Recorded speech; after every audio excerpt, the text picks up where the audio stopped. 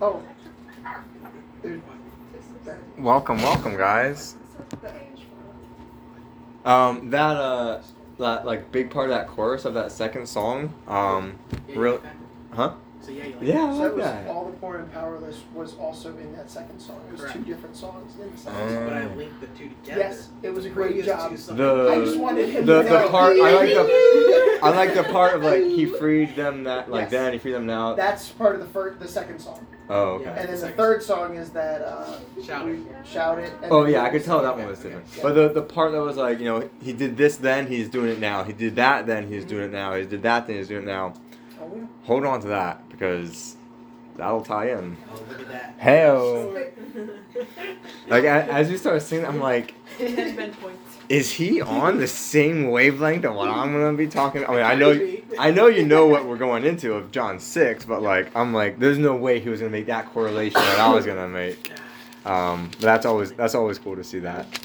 All right, cool. So I know Zach. For those of you who were there 2 weeks ago, Zach gave you all a challenge. He did. What was the challenge? I think they should sing it. Does anybody remember what the challenge was, and did anybody do I it? did not do it. Because Caitlin was supposed to remind me she didn't. I did not do it either. If it doesn't, it's not exactly, but when I was doing a devotional, a Bible verse came up, and then at young adult night last night, the same Bible verse came up. It's not around the same thing, but it still applies. What was the challenge again? It was like in your regular life, like see like correlations to like what the Bible tells us and what you realize in real life, Okay. and like come to Bible study and tell us what happened. Okay. That was as close to You know. Wait, what? Like what the Bible says and correlates like in your real life? Yeah. So like specifically like, I gave a much better example when I was talking. I remember a story about Taco Bell. Yeah. Yeah, it was on the side of the road. Yeah, And it was on the side of the road. But like, take what? I don't know. A time when Scripture like lines up when you can do something and you know you did it because the Bible said exactly like how to do it, like the blueprint. If that makes any sense. Oh. Does that make sense? Yeah. At all? Got it. Yes.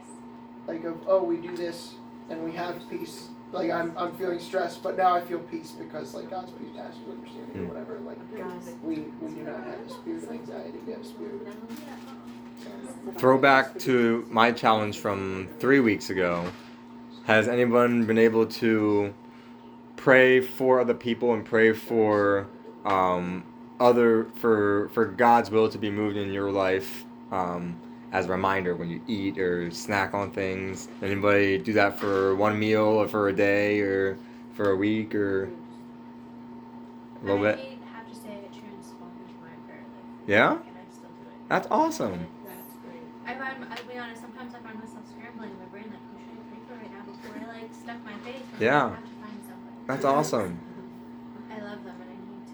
I'm glad to hear that. Yes. Cool. Yana and I, we did that. I gave that challenge the night before we left to go to Aruba, and knowing that we're going to be eating a lot of food, and so for every meal, and then just times where I'm like, oh, I want another pizza because there was always pizza available. I'm like, and I made it a point every single time before we ate, like not to just be like, God, thanks for this food, bless this food, let this pizza nourish my body because it's so healthy, but like. We rotated like praying for like all you guys here, praying for family members, praying for friends, to really just make it a point like each meal, each snack, whatever, to like pray for someone, pray for God to move in that person, for God to move in us. It's been cool. I've continued that since then also. It's been cool. Almost every time. I haven't missed a few meals, but. Anyway, yeah. To go back, I did do Zach's challenge as well. Okay. I'm going through 1 Corinthians 13, and one thing that really stuck out to me is love is kind. I think that really circumcised my heart in a sense to remind me how unkind I can be sometimes. Yeah. Okay. It's very convicting. Cool. The end. Good. That's awesome. All right. Well, we're gonna jump in to John 6. There is so much here. I don't think we're gonna get through this whole chapter. It's also a very long chapter. But anyway, we'll get to where we get. Let's see. Let's just go 1 through 15. Let's just read that. Yeah, let's do it. Let's read that whole passage. Anybody want to take half of it? Go. Somebody want to do like 1 through 9? I know that's not half, but it breaks it up right there. Okay. After this, Jesus crossed over to the far side of the Sea of Galilee, also known as the Sea of Tiberias. A huge crowd kept following him wherever he went because they saw his miraculous signs as he healed the sick. Then Jesus climbed a hill and sat down with his disciples around him. It was nearly time for the Jewish Passover celebration. Jesus soon saw a huge crowd of people coming to look for him. Turning to Philip, he asked, "Where can we buy bread to feed all these people?" He was testing Philip, for he already knew what he was going to do. Philip replied, "Even if we worked for months, we wouldn't have enough money to feed them." Then Andrew, Simon Peter's brother, spoke up. "There's a young boy here with 5 barley loaves and 2 fish. But what good is that with this huge crowd?" Cool. Awesome. Who wants to read 10 through 15? Okay. Go for it. Jesus said, "Have the people sit down." Now there was much grass in the place, so that men sat down, about 5,000 in number. Jesus then took the loaves, and when he had given thanks, he distributed them to those who were seated. So also the fish, as much as they wanted. And when they had eaten their fill, he told his disciples, "Gather up the leftover fragments, that nothing may be lost." So they gathered them up and filled 12 baskets with fragments from the 5 barley loaves left by those who had eaten. When the people saw the sign that he had done, they said, "This is indeed the prophet who is to come into the world." Perceiving then that they were about to come and take him by force and make him king, Jesus withdrew again to the mountain by himself. Awesome. What do you guys see going on here? First off, just like, let's start surface level. What just happened? Go for it. Yeah. Jesus turned 12 fishermen into 12 hyper, like having immediately 12 noobs to an event, and then had them be table runners. Like when you think of it from like that perspective, to me, it's like there's 5,000 people. That's roughly like, math's a little shaky, 400 to 450 like people per person. That like each disciple was taken That's care just the of. men, Of the not 12. including Yeah, that's children. just the men. That's just the men. Mm-hmm. Also, it's like closer to 72 disciples because that's actually his like this, it's a whole thing. But like then there's the 12. But anyhow, I'm just saying that's like a big deal. What else? What other observations?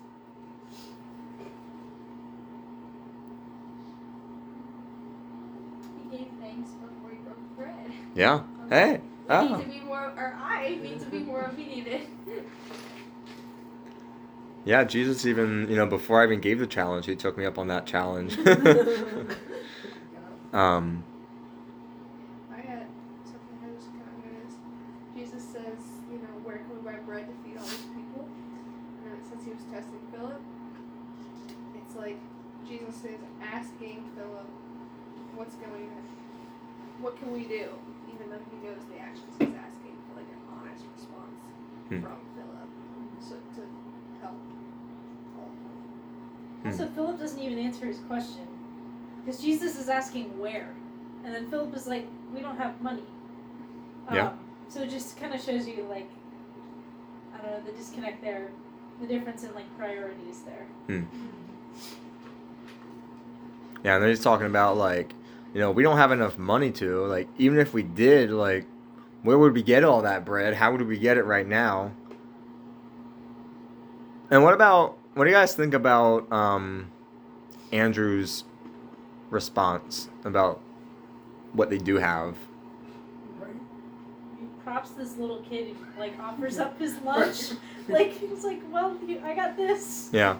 Props to that kid. Like, I don't know. To me, I almost this might not be the way that it happened, but to me in my head, the way like I picture the story happening is like, you know, Andrew being like, oh, there's a problem. Okay, the problem is like there are, you know, 5,000 men. You know, we got plus their wives and maybe let's say 2 children each, 5, 10, 15. We got 20,000 people here that we gotta feed. We got no money. We got no time. We got, even if we did have the money and time, we got nowhere to get that quantity of bread. And he's like, oh, light bulb. We got, this kid has like a few pieces of fish and bread. Like, oh, but wait, what's that gonna do us? Like, that's, I don't know, that's how I imagine it. Kind of like, hey, I got this great idea, but that's not gonna solve anything. I honestly think of it, I don't even think of the kid there at the moment in time. Like, I see the kid there in the crowd, but I feel like Philip is, or Andrew's like pointing him out. Like, even that, like, that kid in the front row, he like packed a lunch, but what does that do for 5,000 people or whatever? Like, I feel like it's more of like a, look at that kid over there. Like, even his lunch, like, obviously can't. It doesn't even necessarily say that the kid came up with the food. It does say a young boy here, not a young boy there. I mean, I think they were all here. Yeah, I don't know. Either way, that could be up for interpretation. I'm like imagining some mom like prodding her kid, like go give Jesus, like go feed him. At least let Jesus eat. Says another of his disciples, Andrew, Simon Peter's brother, spoke up. Here is a bowl. Here is a boy with 5 small. Here's a boy. Never mind. Here is a boy. Not like this boy is offering us his 5. You know, it's like, it's just like, hey, we got no food except for this kid's stuff. Like, I don't know. I'm just messing. But but God was able to take what they had, the 5 loaves and 2 fish, and made it work. He used what he had and he multiplied it. He gave it to God. And that made me think, like, that is so insignificant amount of food. 5 loaves of bread and 2 fish. Like, I don't think that would even be enough to feed us here, like in this room. Bless you. I think it's such a small amount. It's probably just for that one family that little boy is with, and that's probably still not even a whole lot for them. God multiplied it exponentially, and that got me thinking. What are our 5 loaves and 2 fish? What is this little bit that we have that if we gave it to God, He could multiply it? Made me think of the parable of the I don't know what the parable is called. The talents. Thank you. Yeah, I'm like the owner, the businessman. No, the parable of the talents. You know, he gave his 3 servants 1 gold, 5 and 10 gold coins, and or 1,000, whatever it was, and he said, "I'm going away on a business trip. I'll be back." And he comes back, and the guy with 10 said, "Hey, I invested it. I made it work. You gave me 10. It's worked for you, and now I've got 20." He said, "Well done, you know, good and faithful servant. Like, you were faithful with a little, and now you'll be faithful. You'll be able to be responsible with more." And the guy with 5 turned it into 10. The guy with 1 said, "Hey, like, I know you're a hardworking guy. I don't want to lose your money, so like I hid it. And look, here's your 1 that you gave me. I got your 1 back for you." He's like, "Look, if you knew that I was a hardworking guy, you know, like why wouldn't you do something with it? Like you couldn't even be faithful in this 1 small thing I gave you, so you're not gonna be able to be faithful with more." And that kind of made me think about this of, what if that kid, you know, whether he offered it or it was kind of like, "Hey, can we have that food?" Either way, what if it was hidden? What if he hid his 5 loaves and 2 fish in the ground and said, "Hey, I don't want this to be taken. There's a lot of hungry people here. I don't want anyone to take this." And that family could have just like thrown their, you know, blanket and, you know, their extra clothes on top of it and hidden it for themselves. But instead, the little bit that they had was offered to God and became this huge amount, with even more left over than they started with.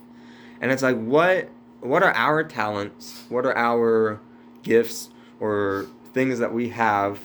Not necessarily physical possessions, but spiritual gifts, or maybe our time or resources or whatever it might be. that are our 5 loaves and 2 fish of, wow, if only we went from just holding on to it to, I'm going to offer this to God and thank Him for the little bit that He gave me and just see what He can do from there.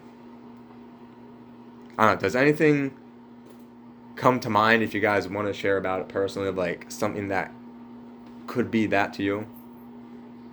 Mm-hmm. I think the answer has to be everything. I think that's kind of the whole point, is that like He didn't take one of the loaves of the kids, of the kids' loaves, you know, like, and God has a habit of doing this throughout the entire Bible, of like requiring somebody to be all in completely, and then something awesome happens. But it's only when they're completely faithful to what He has. You look at Gideon, right, and that story there, and he's like, no, you got too many people, you're going to succeed on your own merits. And like, I feel like a decent amount of the reason that Jesus asked the question, hey, where are we going to buy all this bread to feed these people, was just so that it would make it into the story. Yeah. So that when it gets told of, obviously, there's no way this is going to happen. And then the kind of clarification of like, hey, there's like one kid that packed the lunch. But it's not like a bunch of people were like, no, I'm good. I don't need your fish and bread because like I got stuff. It's 5,000 men that presumably there are a number of families there. Yeah. Anybody else? I guess 2 thoughts. The answer to your question would be, I think for me personally, I agree with everything that Zach said. But speaking specifically, like, my time is something that really comes to mind, because I enjoy like meeting with people personally and like pouring into people intentionally and having those conversations and things like that. And I think that's one thing that God is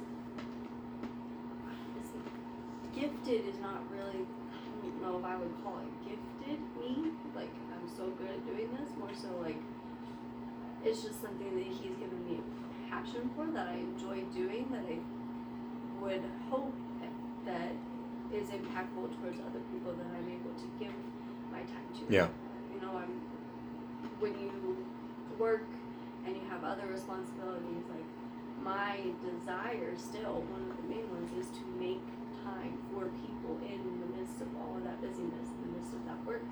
And so I think that's one thing that specifically comes to mind in terms of 5 loaves and 2 fish. Like, I give my time and I like doing it, and I desire to do it, and I think God honors that in those interactions and conversations with people.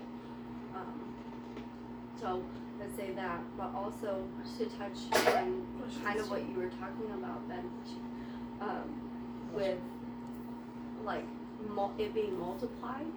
It was multiplied for the benefit of everybody there. So like our gifts are multiplied as an overflow that pours into other people. But it didn't just stop there. Like you said, and like this says, like there was more left over. So it's not that he didn't just multiply it and allow for everybody to partake. He exceeded it to where we were also filled up and everybody left full. And like there was no lack at that point. They didn't leave hungry, they didn't leave unsatisfied, they left satisfied and sharing with the other people. And I think that's easy for us to like forget at times, is like our gifts are not just for us, just like these fish and these loaves were not just for that family, they were meant for more. And our gifts and our giftings and what we do with them are meant to be shared as an overflow to other people, but it also fills us up in the process to exercise those gifts and to live from a place of abundance rather than lack. And I think I'm talking a lot, but for me in the season that I'm in, this is really easy to forget because I feel like I am depleted in a lot of ways. And I'm not able to fully pour out in the way that I could be, because I'm consistently feeling this like lack in a way, and not from a position of abundance at all. Like I'm hanging on rather than like easily pouring out. anyway. Okay, Yeah. that's good. Those are my thoughts. I think the verse 2 is interesting. A huge crowd kept following him wherever he went. Why? Because they saw his miraculous signs as he healed the sick. So all these people are following him because of what they see. Like, oh, he's healing everybody. Like, let's follow him. And then at the end of that section, 14, when the people saw him do this miraculous sign of, making all this food out of nothing, they said, surely he's the prophet we've been expecting. When Jesus saw that they were ready to force him to be their king, Jesus slipped away into the hills by himself. And this whole story, does it remind anybody of anything else from the Old Testament?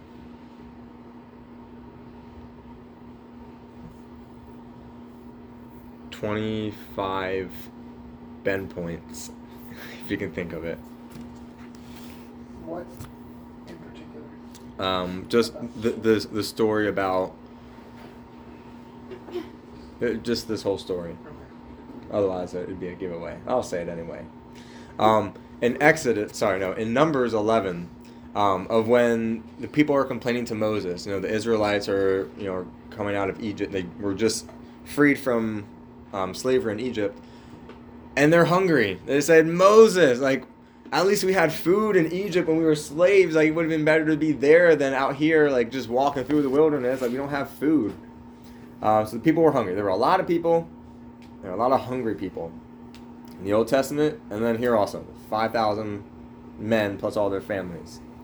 And in Numbers 11, they're like, oh man, we'd go for some meat right now. If only, remember we had fish there in Egypt and all this fruit and all this stuff. God provided the manna. And that's right around, when he's providing the manna. They're complaining again. Yeah, about that's true. Yeah, he provided the manna. Now they're hungry, and God's about to provide it again. And God provides. God made literally bread out of nothing and made birds, I believe quail, fall from the sky so that they can eat it. And just literally, God's flock of birds, drop to the ground, enjoy the free food, bread, appear on the ground, free food for you guys. No matter how much or how little they took, it was always the exact right amount. It was always enough. He never left them hungry. And it's the same thing. Old Testament God, this is the song. He did it then, he is doing it now. He fed the Israelites. He saw their need then, he saw their need now. He fed them there, he fed them now.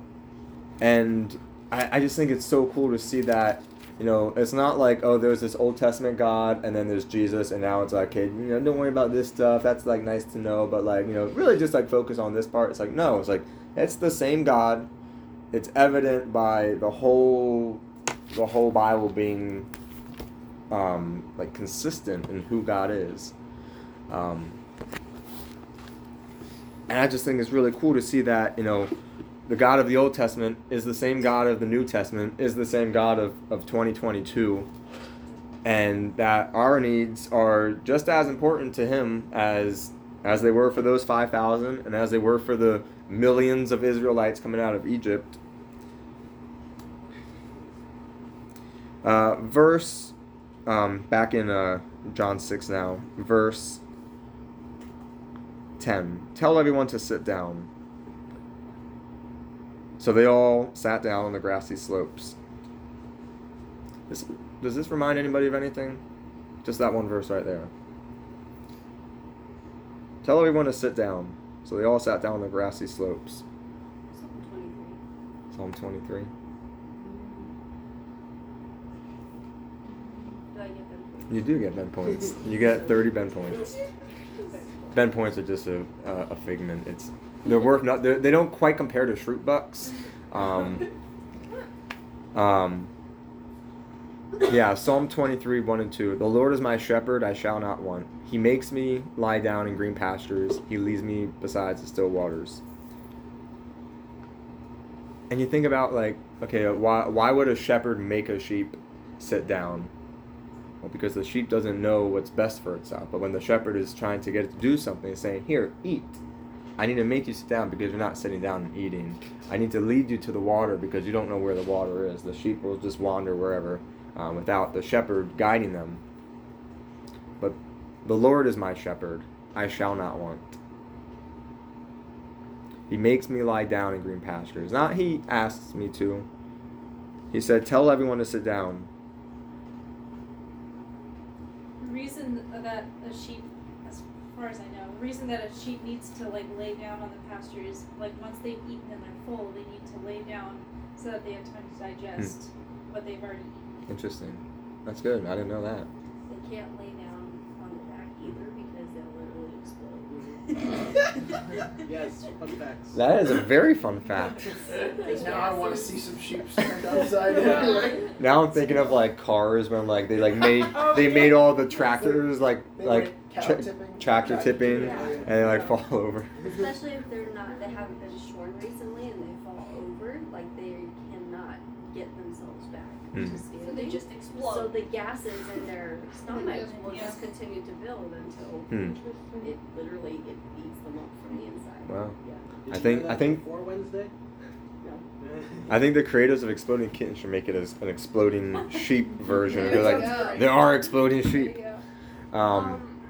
Yeah. Like how you pointed out that like he makes us lie down in green pastures really kind of reminds me of the verse, we make our plans, but the Lord determines our steps. You know, it's like the shepherd makes his sheep lie down because they don't know what's good for them and they may have their own like desires or like places they think they're gonna go.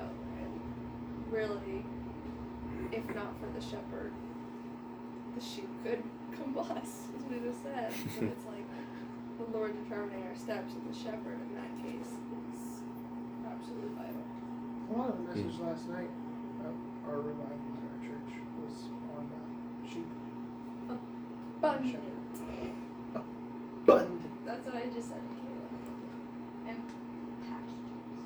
That's what Pastures. Our pastor was saying he was very animated in a sense, but it was good. It was actually, it was a live action. It wasn't animated. He had our pastor in a headlock, like dragging our pastor over. Our pastor, not our pasture. Pastureville. It's like, wow, your church like really takes these metaphors seriously. Yeah. It was, Who's our guest speaker, technically? yeah. It was. But he's known our pastor. Yeah, Our- I got him.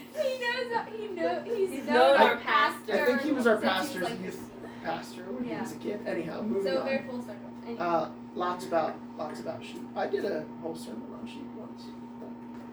When I was a youth pastor in Kentucky. I believe it. True story. I had to learn how to tip sheep in a class once. And you just run into them. I mean, not if you want them to like sit up on their butts. Sit.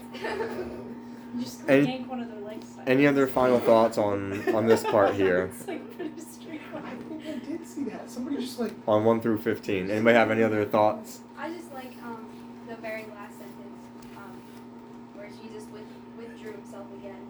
I just love whenever Jesus when he purposely leaves everybody to spend time with his Father. Like he is Jesus, and he's still purposely spending time alone and spend time with his Father. Yeah.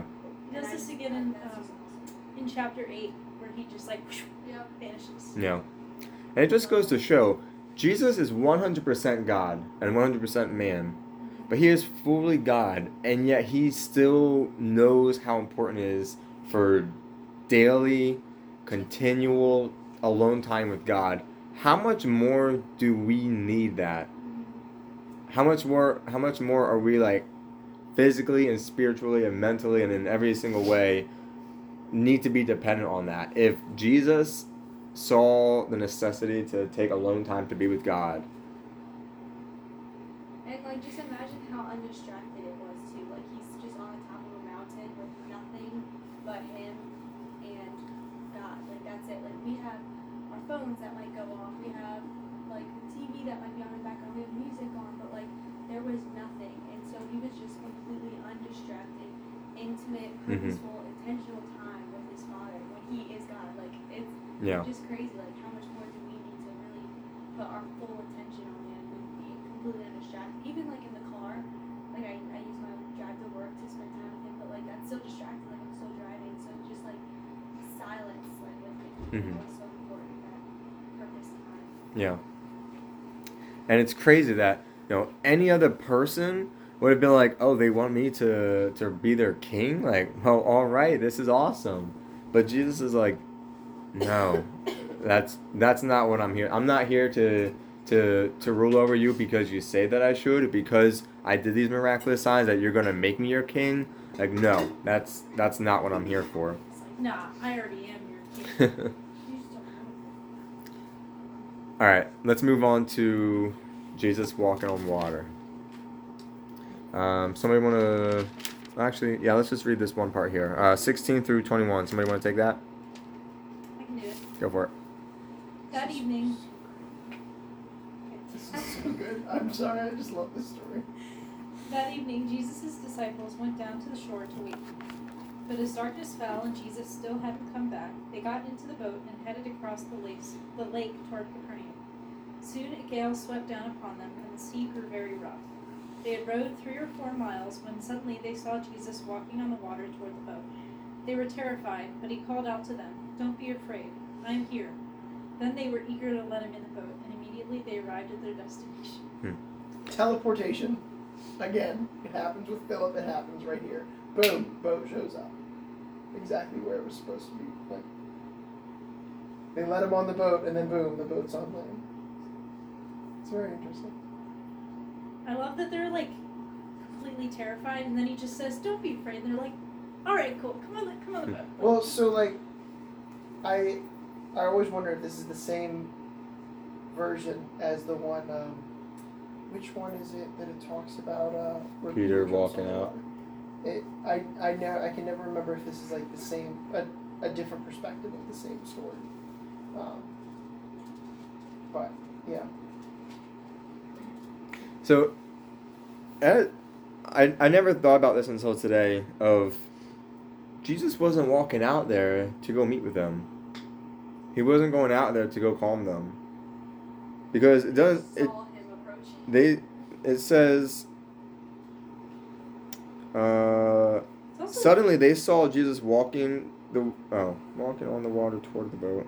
Never mind. They're also 3 or 4 miles away from shore. Where they left him, supposedly. Jesus is just out like busting out a 5K on the lake.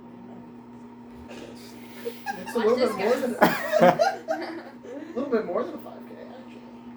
Well, it says 3 or 4. But what I think is interesting is that they yelled out to him first. They were terrified. And they saw Jesus walking on the water. But they called out to...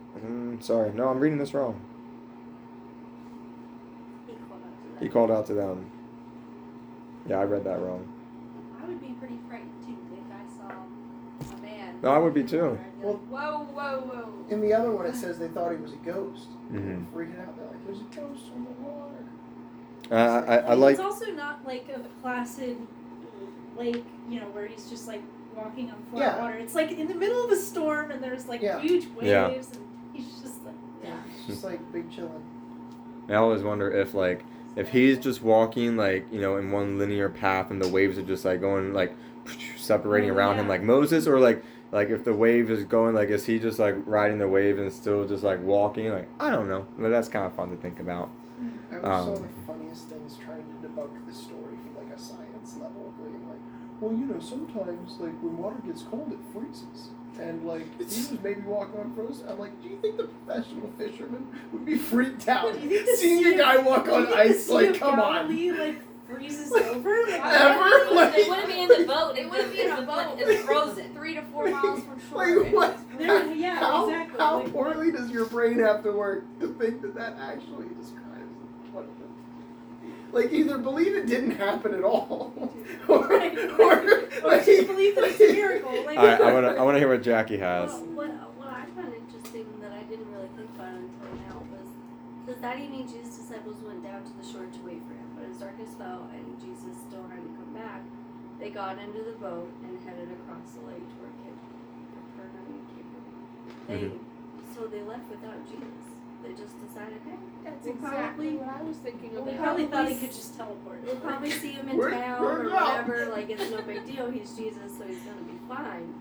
Soon His it gets disciples split. are just And like- then they had rode 3 or 4 miles, so it's not like they're like, oh, maybe we'll spot him and like just pick him up. No, like they were ready to Yeah. just kind of go without Jesus. And You know, it's just, it reminds me of like, I mean, how often do we do that? Where it's like, no, I might see Jesus in this next season, or I might, and just like maybe plot my own way or go my own way for a bit and see how I do, and then it's like, wait, no, I need Jesus, and then there he is, and he turns back up. It's like we're scared sometimes of like him showing up, or it also makes me think, is this like similar to?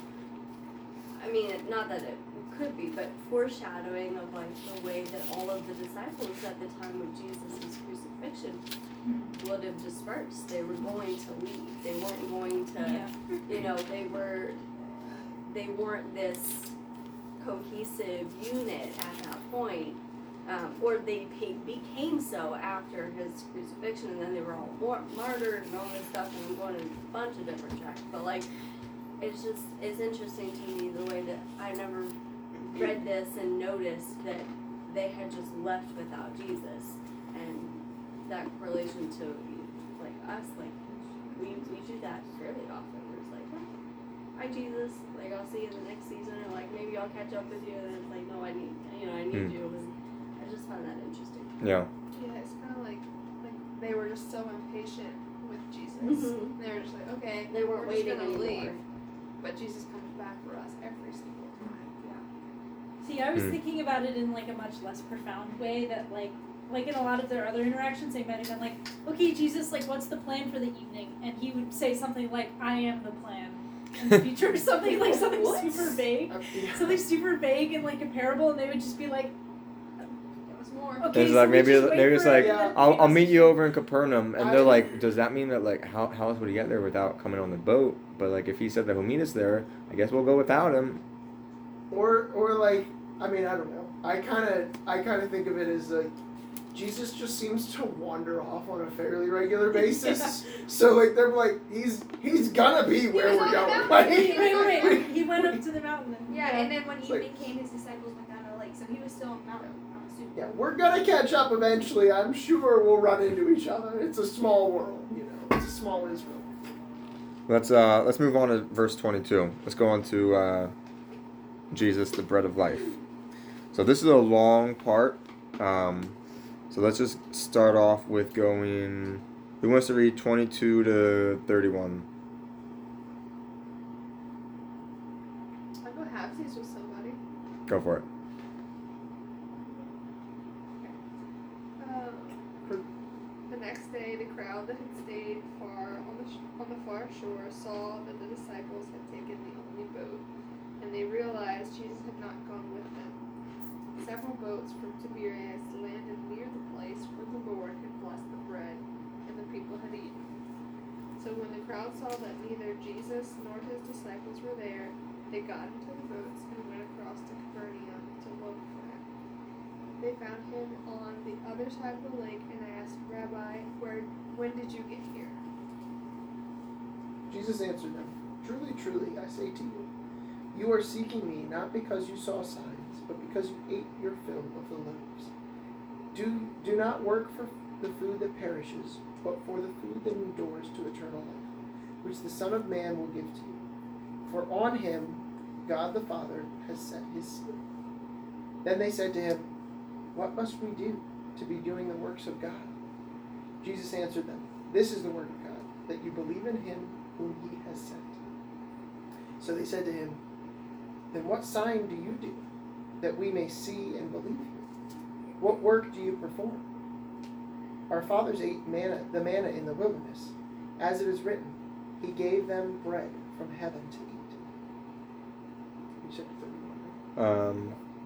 Yeah, I did. Jesus then said to, Yeah, you can go. okay. Jesus then said to them, "Truly, truly, I say to you, it was not Moses who gave you the bread from heaven, but my Father gives you the true bread from heaven.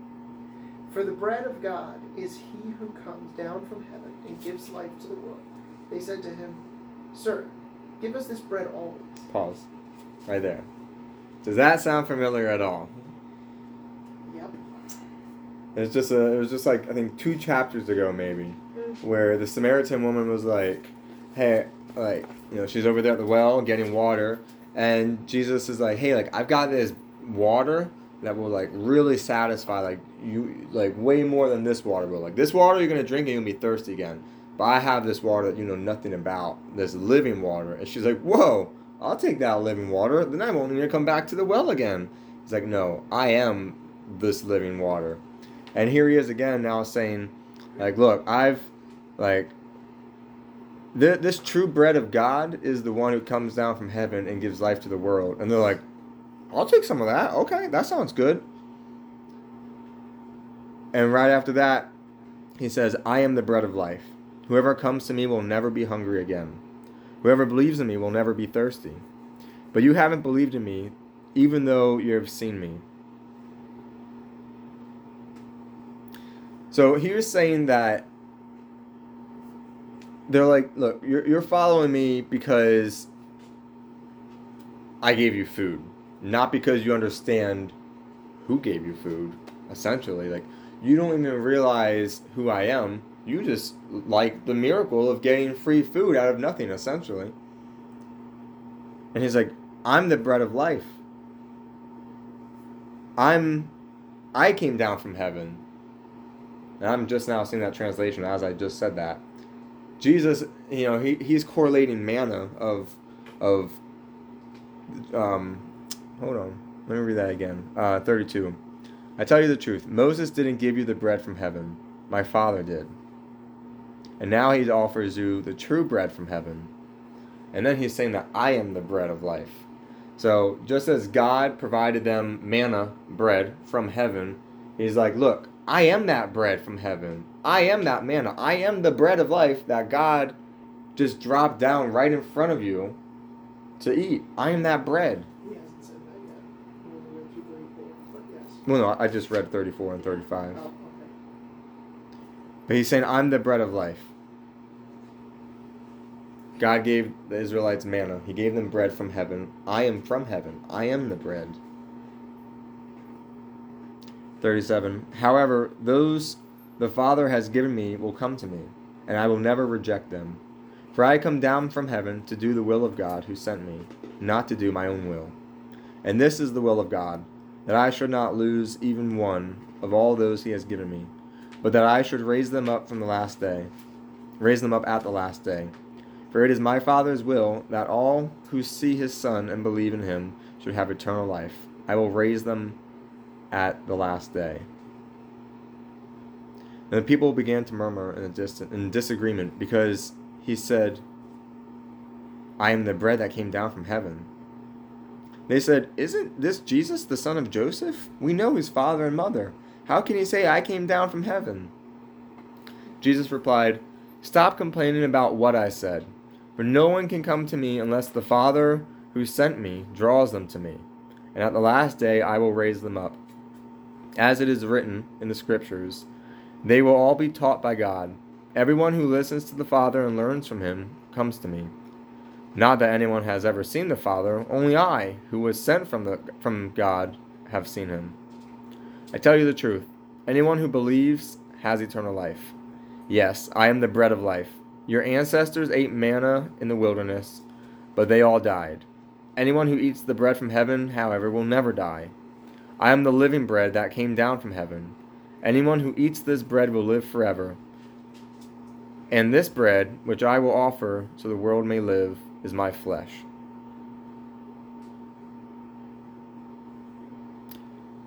And we want to finish this off, 52 to 59. You got a good line in there. The Jews then disputed among themselves, saying, "How can this man give us flesh to eat?" So Jesus said to them, "Truly, truly, I say to you, unless you eat the flesh of the Son of Man and drink his blood, you have no life in you. Whoever feeds on my flesh and drinks my blood has eternal life, and I will raise him up on the last day. For my flesh is true food, and my blood is true drink. Whoever feeds on my flesh and drinks my blood abides in me, and I in him. As the living Father sent me, and I live because of the Father, so whoever feeds on me, he also will live because of me. This is the bread that came down from heaven, not like the bread the fathers ate and died. Whoever feeds on this bread will live forever." Jesus said these things in the synagogue as he taught at Capernaum. Awesome.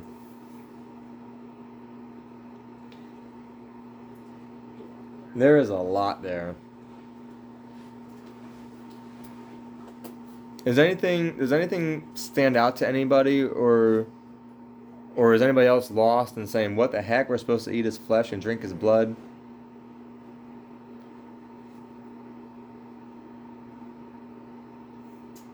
Something stood out to me, and it doesn't really have anything to do with like his flesh and blood, but he said all the in verse 3 he said, "All those the Father gives me will come to me, and whoever comes to me I will never drive away." I love how he says all those the Father gives me, because it's God's will. Like not everybody knows him, but we are pre-chosen.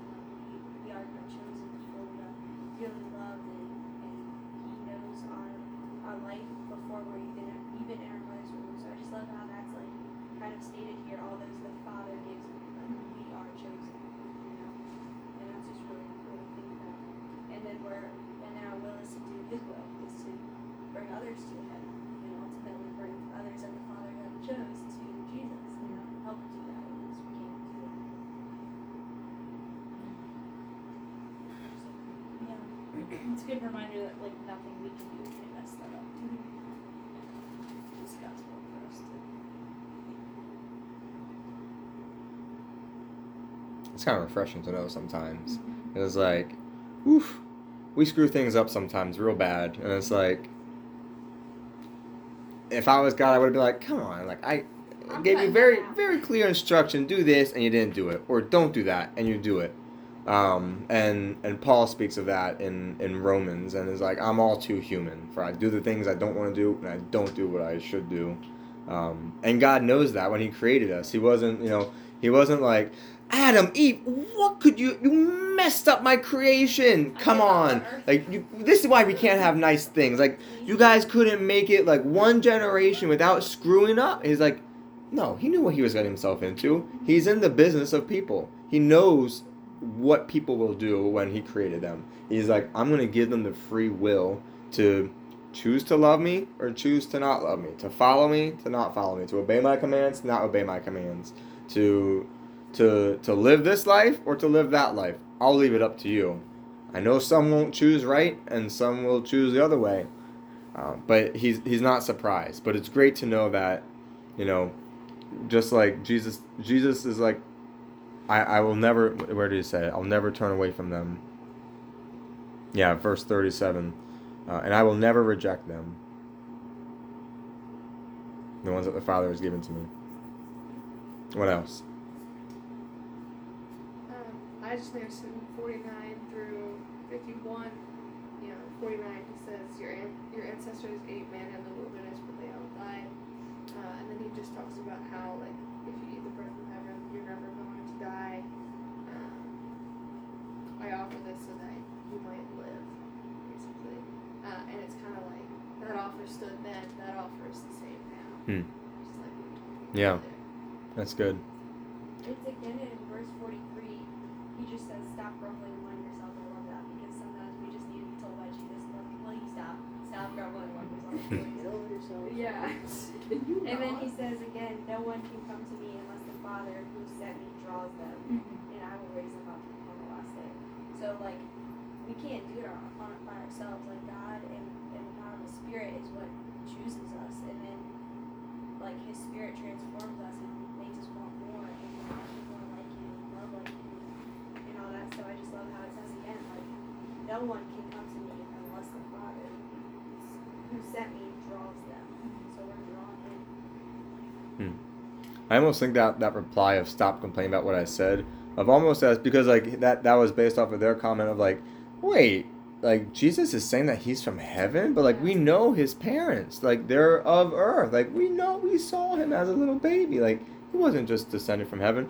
And he's like, I feel like sometimes like he's telling us even like, nowadays, like stop, just let go of what you think you know about me and let me tell you who I am and accept who I'm telling you that I am.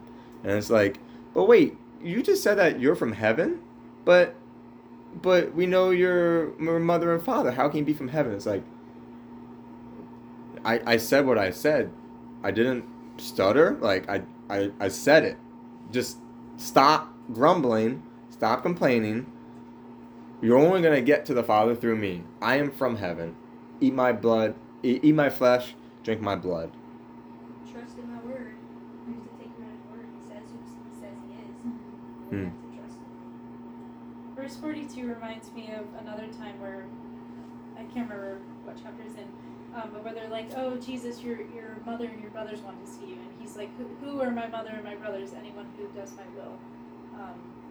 So, yeah, just definitely his relationship with God is more important than any other kind of relationship he has. Step back to verse 34. They said to him, Sir, give us this bread always. I don't know, like you flash back to the Israelites who are just a parable for us because we're all dumb humans and that's just what we do.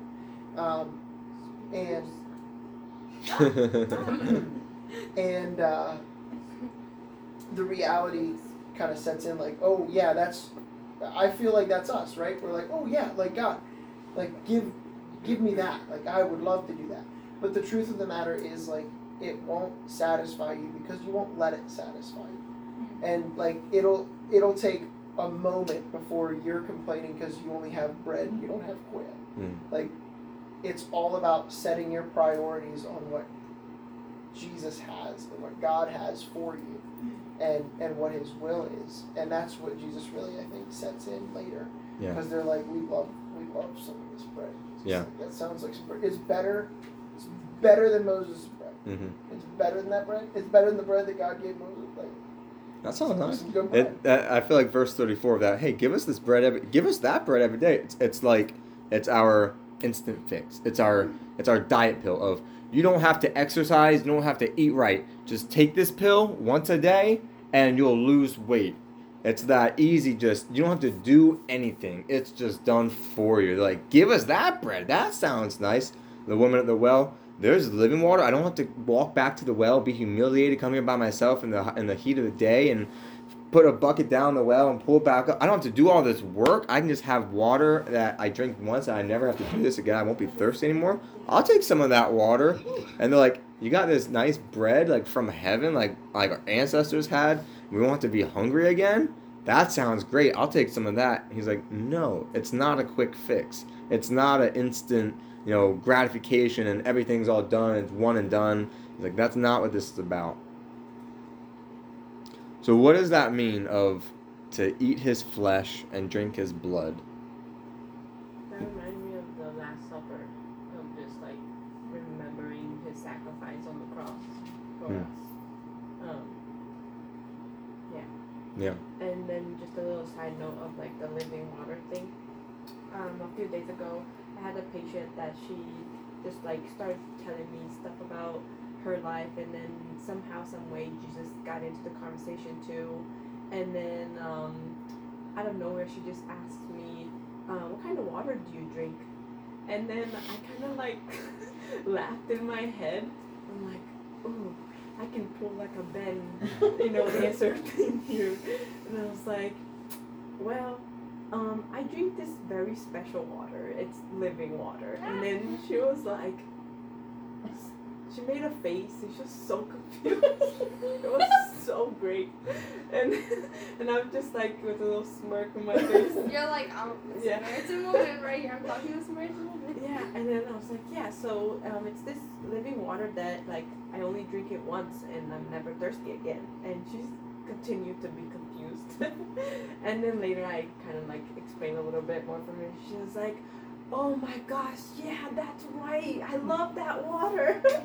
And then she like just started to pray, and then she started praying in tongues for like a few seconds. And then I'm like, okay, we're doing this. And she was very loud. I'm like, all right, this is that living water. I love it. Wow. I remember that we were talking about living water. It came to my head. I'm like, oh yeah, that happened. That's awesome. But what is he telling them to do? He's saying to eat the bread, eat my flesh, drink my blood. He's not saying, look at this bread, hold this bread, study this bread, break this bread apart, make the bread, figure out what ingredients are in it. No, eat it. Dig in, enjoy it. Let it go into you, into your body. Let it become part of you. He's saying like, I am the bread of life. Eat it. You're not like, I'm the bread of life. Just hold on to it in your back pocket for when you need it later, and just pull me out and hold on to it and think about me later when life is going hard. It's like, no, I'm the bread of life. Eat my flesh. I am the bread of life from heaven. Take hold of me. Like, eat it. Dig in. Don't just admire it. Don't just, oh, it tastes good. Okay, that was nice. Like, no, eat it. I like how in verse 53 of like a little bit down, he goes unless you eat the flesh of the Son and of Man and drink his blood, you have no life in you. So like essentially when you eat something, it's going inside of you. So we're like eating his flesh and drinking his blood, and that is life. He is life. So he's saying if you don't do that, you have no life in you. So we are literally eating his flesh, like literally in a sense, eating his flesh and drinking his blood, and if he is life, we are putting him in us and just trusting that what he says is true, and then we have life in us because he is life. So I just made that connection a little bit. Maybe that's where the phrase came from. You are what you eat.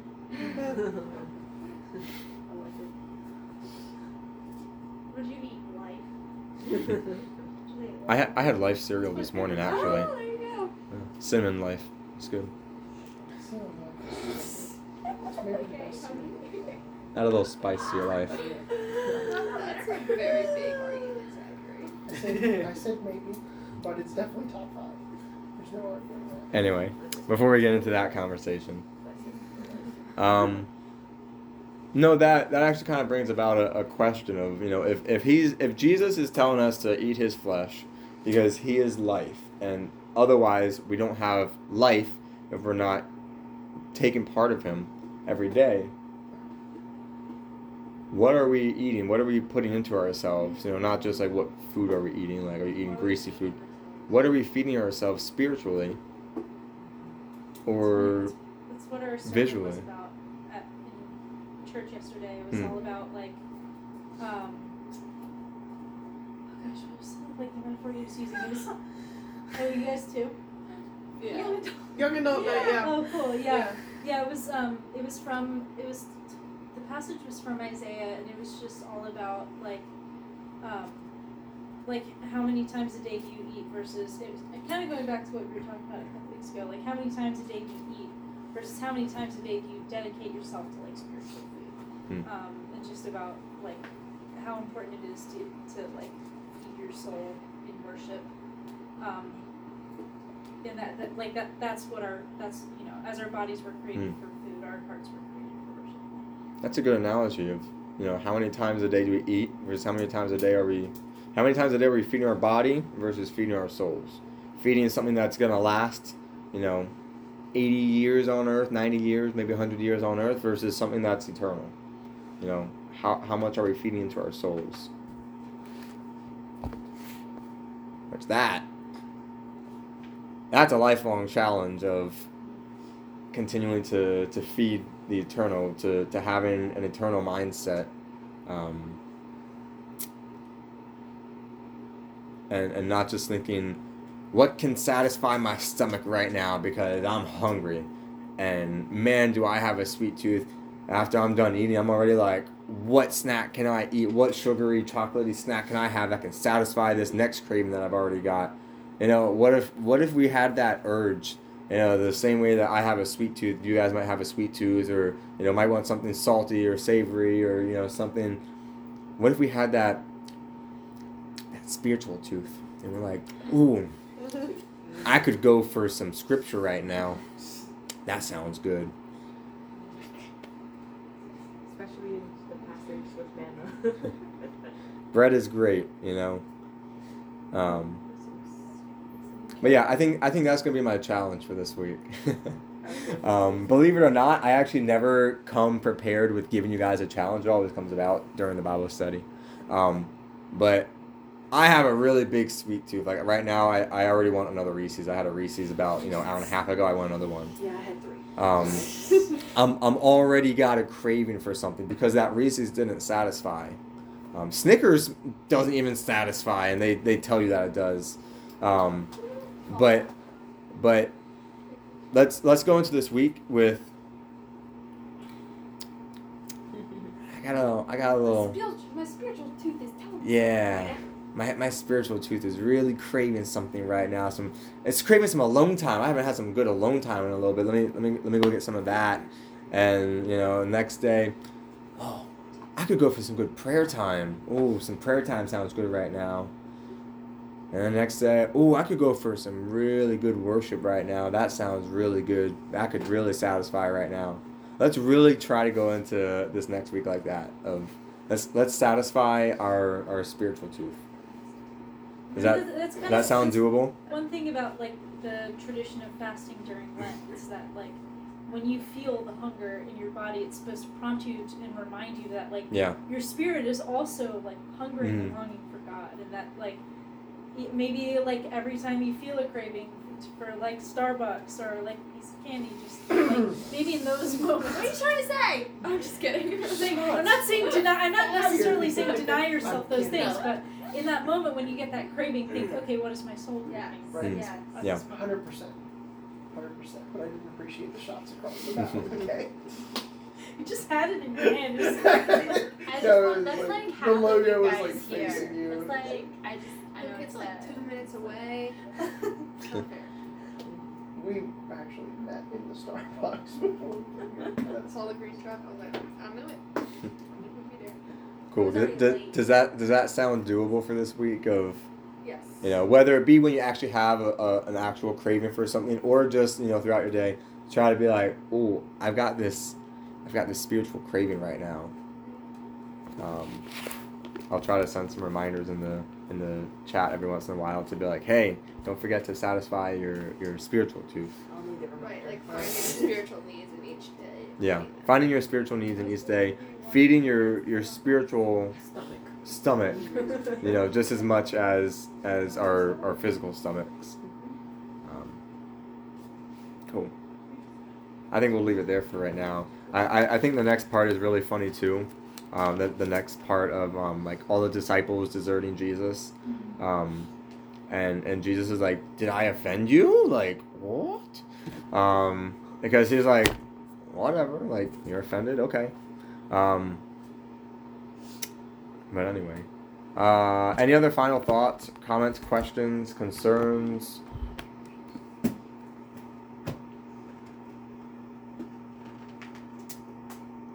Cool. Are you sure? I think somebody has something. Anybody have anything? Okay.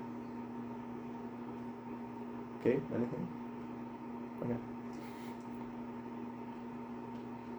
Last chance. Anybody have anything? Just give anybody a chance in case they want to say something. All right, cool.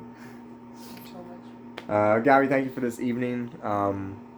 And yeah, I just pray for blessings over everybody here and for those that couldn't make it too. And just pray for help us to remember that every day. Help us to want to have that bread of life. Help us to want to take part of you every day, to really dig in and digest and reflect and just reflect on who you are and who you are to us, and what you did for us. Or as we're coming up on this Easter season, to just remember what you've done. That it's a lot more than just about Easter eggs and a bunny or even just more than the cross. But it's about who you are and what you did for us on that cross. I just ask that you help us to remember this week to satisfy our spiritual tooth, to really want to seek you out, to call on to you and be like, hey, Jesus, help us.